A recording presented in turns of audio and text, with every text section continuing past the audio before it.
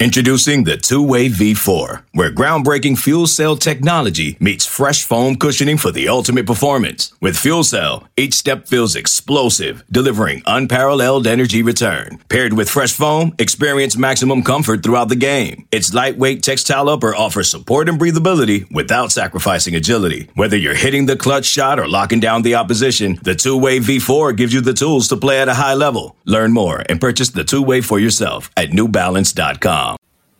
Welcome into the Odds and Audibles podcast. I'm Matt Preem, Eric Scopel, Jared Mack on the show. Welcome to another edition of the spring preview series that we're running on duckterritory.com. If you've missed it, we've previously spent the entire day talking Oregon quarterbacks, Oregon running backs, and now we're going to go to the line of scrimmage and look at the tight end position group. We've got a full story coverage of this position group going into spring on duckterritory.com. And it's a group that I think there's plenty of talent, plenty of potential, but it's certainly one that Oregon needs to do a better job of maximizing its potential. Terrence Ferguson led all the tight ends this past season.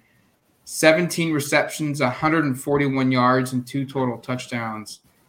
That, my friends, is not the best numbers for your leading pass catcher at tight end. But it's one, guys, where I think sky is the limit for this position group, right? Well, yeah, and I think the thing you like is everyone's back. So, there's the second year for Ferguson, second year from Leaky Matavao, fourth year for Spencer Webb.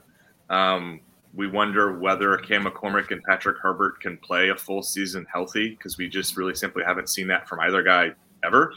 And then you've got DJ Johnson as the wild card, where I think there's probably a decent chance he ends up playing defense exclusively or primarily. So he's kind of a wild card. We'll include him in this discussion until we hear otherwise that he's full-time defense. But yeah, no, Matt, you nailed it. Production was the worst it's been in about a decade for the tight end group.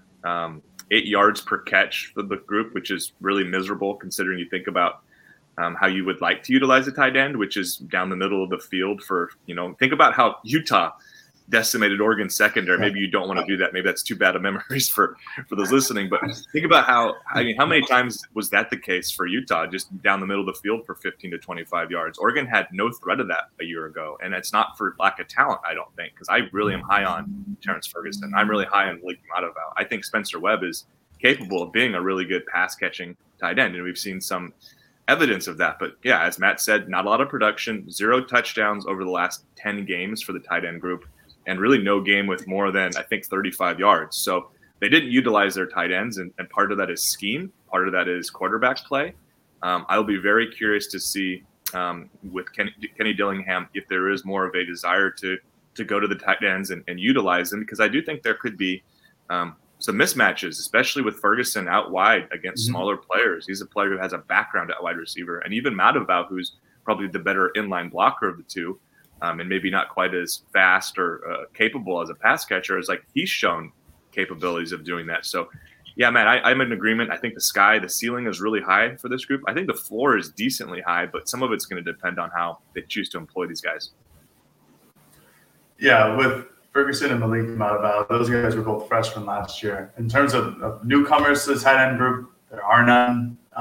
Andre Dollars was a commit at one point during the 2022 recruiting season, but he decommitted after Mario Cristobal from Miami, and then ultimately announced his decision to go to Washington State, which I forgot what the stat was, but it was their first tight end recruit in a really long time. So now they're using tight ends now. But the new addition is no longer with Bobby Williams as tight end coach, but it's Drew Mehringer. He was a former passing game coordinator in New Mexico. He was an offensive coordinator at Rutgers from 2016. He and Dan Lanning crossed paths at Houston in 2015, and then he was Texas's wide receiver coach for 2019, 2020, I think it was. But, yeah, he'll provide some new depth and new philosophies into the tight end room. I think that was another thing that was potentially maybe wrong with the group is that of Bobby Williams coaching overall. Maliki Mataval and Terrence Ferguson were both 4-star recruits. Those were great polls at the time. They just were never utilized. Spencer Webb had moments, especially with Justin Herbert at quarterback. DJ Johnson had his moments during the 2020 season, but it always felt like that these players were never utilized to their fullest. So now Drew Maringer has that chance to do so. 41 total catches, 330 total yards, 4 touchdowns. That's just simply, maybe it's a little harsh here, but unacceptable for the talent that Oregon had on its roster in 2021. And going into spring ball with a new staff, a new offense, a new position coach, I think everything is on the table here. For all of these guys. You look at who's the starter. I certainly think there are a couple of options. Maybe the first question to ask is, what do you do with DJ Johnson? He bounced around offense to defense last year. Quite honestly, the last 2 seasons he's had to do that. Part of that's because of position need, part of that at other spots, and part of that's because he's maybe better suited on defense, maybe. I think that decision has to get made. He is a tremendous inline blocker for Oregon at the line of scrimmage, but can you find that production with somebody else? The receiver room could also impact this position group, the lack of numbers there. There's certainly plenty of guys at this position that can play. And so you've got an excess of depth here. Maybe that bleeds over to a guy or two, playing more receiver. But front runner for the job going into the spring, is it Ferguson? He led the team in catches, but I don't know. I think this is one where it could go a bunch of different ways. Yeah, I'm in agreement, Matt. I just wrote, obviously, my prediction, or not my prediction, but my spring preview for the group. And I kind of went in expecting to name Ferguson without question the starter or the expected starter. And then I looked through the way the season played out. He started 8 consecutive games in the middle, but he didn't start the last 4 games. Those were 2 by Mataval and 2 by Webb. So clearly the previous staff wasn't necessarily sold that Ferguson was the most, capable of the group, which I think was a little surprising because I think as you ran through in terms of the passing game, he was the most involved. For most of the season, he was the starting tight end. Again, he had 8 compared to just 6 for the other couple combined. But I think this is, and again, new eyes of the position group, as Jared just ran through with Drew Maringer here. Maybe they see different, and maybe Kenny Dillingham wants to utilize these guys in different ways. But no, I think it's really a 3-man race right now between Ferguson, Mataval, and Webb. It's hard for me to include McCormick and Herbert based upon their health history, really as actual candidates right now. And I'm hopeful one of the things we see in spring is those 2 guys are able to practice in some part, and you get to the offseason and into fall camp, and one or both of them are fully available and ready to play, because I do think you will need depth. I think you've got 3 pretty top tier tight ends, but boy, you need 4, 5, or 6, which is maybe why DJ Johnson is forced to maybe stick around and play a little bit of offense this year. But yeah, no, I think Ferguson still probably is the one that would probably stand out most to me, and we'll make our predictions later. But I do think it's a real competition between he, Mataval, and Spencer Webb right now. It's certainly a real competition. I would keep DJ Johnson on defense. I feel like his biggest specialty when coming to offense was his ability to run block. And I feel like that was more of a last coaching staff, trust that they needed to have in their running game. We're still unsure as to what Kenny Dillingham is planning into doing with his offense. If they're a huge ground and pound, run heavy, like SEC style play calling, which I don't think they're going to be, then they might want to keep DJ Johnson in that tight end position. But I think Terrence Ferguson and Maliki Mataval are going to be the 2 guys who are really vying for this starting spot. I think Spencer Webb is capable. Obviously, he's been in the program the longest, but I think there was a reason why Ferguson and Mataval were starting more games than Webb were last year. I feel like they are bigger upside and higher floors and higher ceilings than Spencer Webb has been. Granted, he's going to come in with competition. It's not like he's going to roll over. He saw these two guys come in last year, and he knows what it takes to be in competition and try to get that starting spot as well.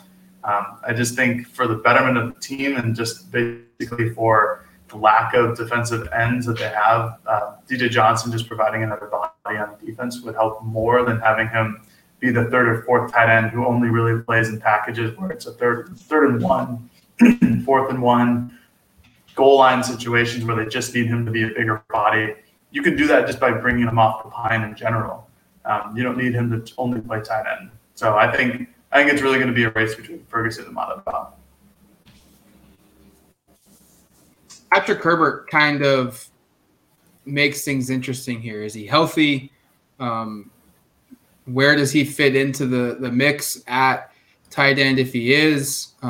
The hype coming into the program when he was a freshman out of Sheldon High School in Eugene was pretty high. I don't know if there was the expectation that as a true freshman in 2019 he would start, but it was certainly there were plenty of discussions of how many touchdown passes is Justin Herbert going to throw to his younger brother, and it didn't happen, didn't materialize. I think he played a couple snaps together, but it wasn't much. That's another one. I think you're curious to know, where does he fit. Let's look at some biggest questions of this position group. Who wins the starting job, and then some spring game thoughts here after the break here on the Odds and Audibles podcast. Another day is here, and you're ready for it. What to wear? Check. Breakfast, lunch, and dinner? Check. Planning for what's next and how to save for it? That's where Bank of America can help.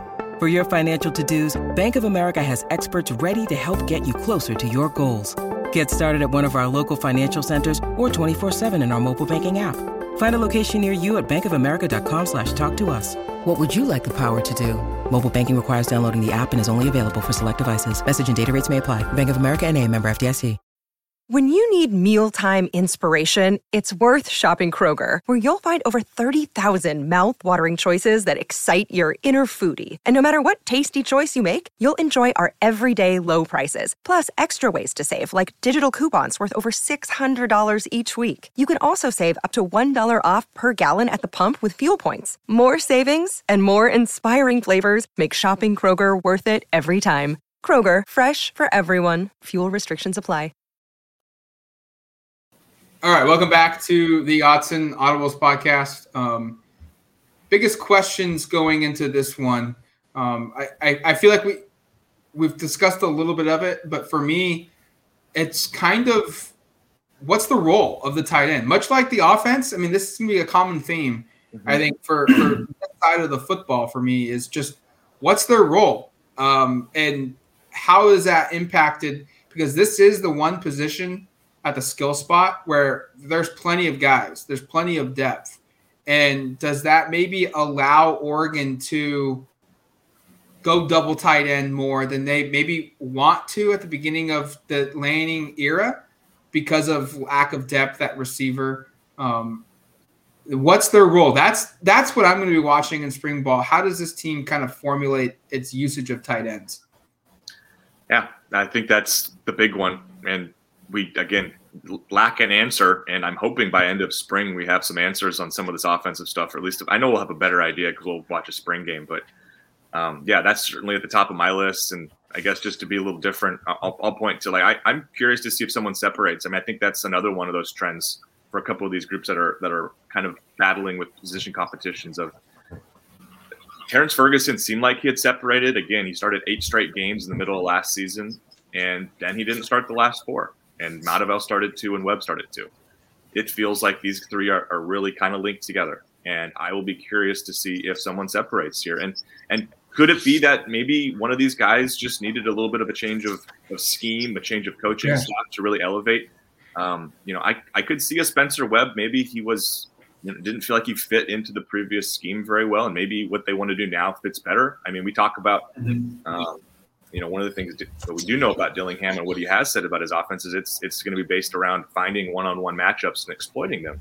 And I think both Ferguson and Webb in particular have at least some history of proving capable of doing that in the passing game in terms of getting one-on-one and winning routes. Now, we didn't see a lot of it really from either last year. I mean, I hate to say that, but I think part of that was schematic. So maybe this is something where the route tree is a little different and it benefits one of these guys more than another. But I think my hope is you come out of spring feeling maybe not that there is a definitive number one, but that somebody has proven capable of really taking ownership of this group, because a year ago it didn't really happen. And I think there's a lot of reasons why. But my hope is that you get through the end of spring and it's like, okay, maybe it's not in ink right now, but Terrence Ferguson or Matavao or Webb or maybe one of these other names that we haven't really talked about as much, really feel like they're the guy. I'm really interested to see just how what Matt was talking about too, just how the overall offensive scheme uses their tight ends. I think that's the biggest question mark we have going into spring. Obviously, Eric, what you just mentioned, where who separates themselves. You really have a 3-man race right now. I think it's more of a 2-man race, but even still, there needs to be some sort of separation there between those two guys. A third question, this is kind of specific, but I want to see what shape Moliki Matavao is in. Because I remember we talked to him before the season began last year, and he was an early enrollee in the class of 2021. He said he gained like 30 to 40 pounds in the offseason. And I'm not saying that he was in bad shape, but I think he was in Mario Cristobal football shape, where he was a bigger guy. He needed to be a run-blocking tight end. If you go back to his high school tape, he's a bigger kid no matter what. He's 6'6". He's listed at 263 on the Go Ducks roster. I just think that might be too much. I feel like if he comes down slimmer, that he can expand his role in the passing game as well. We know that Ferguson is about the same height, 6'5", 6'6", but he's slimmer. He's more of a wide receiver in a tight end body. He played wide receiver in high school. He has wide receiver numbers in high school from the tight end position.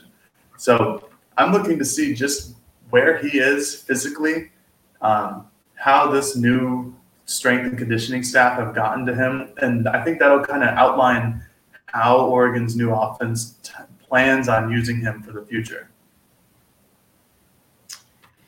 Spring game certainly going to be interesting for this position group. I think Ferguson will end up ultimately winning the job back full time going into the 2022 season, but I don't expect a decision to be made anytime soon.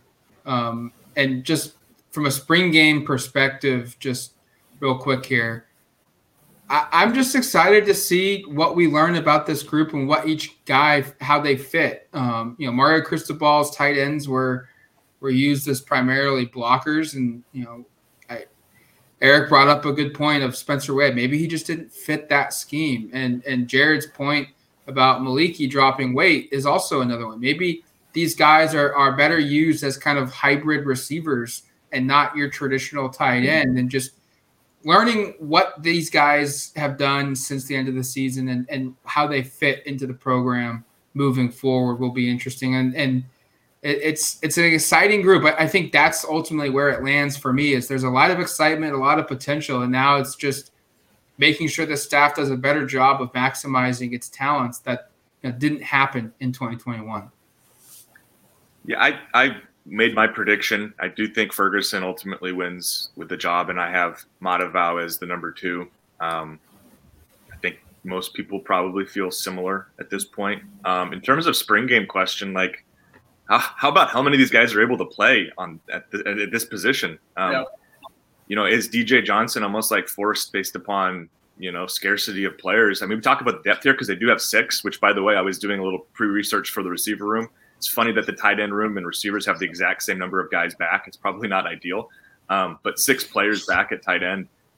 You could see I could see 3 of them only being able to taking part, on offense at least. I mean, I think there's real questions about Herbert or McCormick's availability for this for most of spring. We'll hopefully get some clarity on that early, in the next couple of weeks when Dan speaks about kind of where things are set. But if they make a determination that DJ Johnson's playing defense full time, there's no reason he needs to fill in the spring game on offense. To fill in. You can use.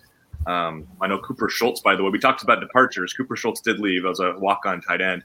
But you could use a Tyler Nanny or a couple of these other younger tight ends. In fact, I can't think of the other walk-on tight ends, guys. This is a bad time in the year here if I don't have my entire list of walk-ons memorized. But Nanny was the only other one that came to mind. But like, I don't. If Johnson's playing defense full time, then he doesn't need to play tight end in the spring game, which means you could only have 3 of these guys playing, and that might not be a bad thing, because that might allow you to really identify which of these guys stands out and kind of make some determinations. But for me, it's like, how many of these guys are actually able to play the position by the time we get to April 23rd? For my prediction, I actually am going with Maliki Mataval. I think he starts the season. I don't necessarily know if he starts the entire season. I think he starts it just because of his bigger physical frame than Terrence Ferguson. I think Ferguson probably gets more reps overall in the course of a game. I just think Maliki could be a little bit more of a tone setter than Ferguson is. And I think, I don't know, I think his upside is a little higher just because of his overall physical prowess rather than Ferguson. I think Ferguson is a much better ball catcher. And I think depending on how Dillingham's offense operates, I think Ferguson could be pretty deadly. Just because the traditional tight end has completely changed in the last 10 years in all facets of football. To be able to run block is really important, but you look at the Kelce's, the Kittles, and then the Gronkowski's of a couple of years ago, it's mostly about pass catching now. And if you can do both, then you're probably one of the best tight ends in the league. I think that's how it's going to be with Dillingham's offense. I think they're going to look pass catching first, run blocking second. And if you can get out there in open space, stretch the field vertically, I think that's going to give you a lot of playing time. And that's why I think Mataval and Ferguson are going to be 1 and 2 off the pine, with Webb coming in third. In terms of spring game, I feel like I can answer this with every offensive position group. I just want to see what happens with the offense. That's what I'm interested in the most. I guess I'd kind of want to see who comes in 1 and 2 and who's the starting tight end. Or it could all just mean absolutely nothing. Maybe Tyler Nanny's our starting tight end because somebody's hurt. Somebody's rolled an ankle 2 days before the game. So I don't know. I just want to see how the offense operates. I'm looking for how many 2 tight end sets happen. I don't really think there's going to be a lot. I want to see how many times they're going to split a wide receiver out wide in terms of like have Terrence Ferguson maybe become a full-time wide receiver at points. I think there's a lot of opportunities for this tight end group to become something in this new offense. And I guess that all starts in the spring game and just seeing how everything orients. It's going to do it for us here on the Odds and Audibles podcast. Tune in tomorrow. We'll dive into the receiver room and heading into spring football for that group as well. Until then, you've been listening to the Odds and Audibles podcast.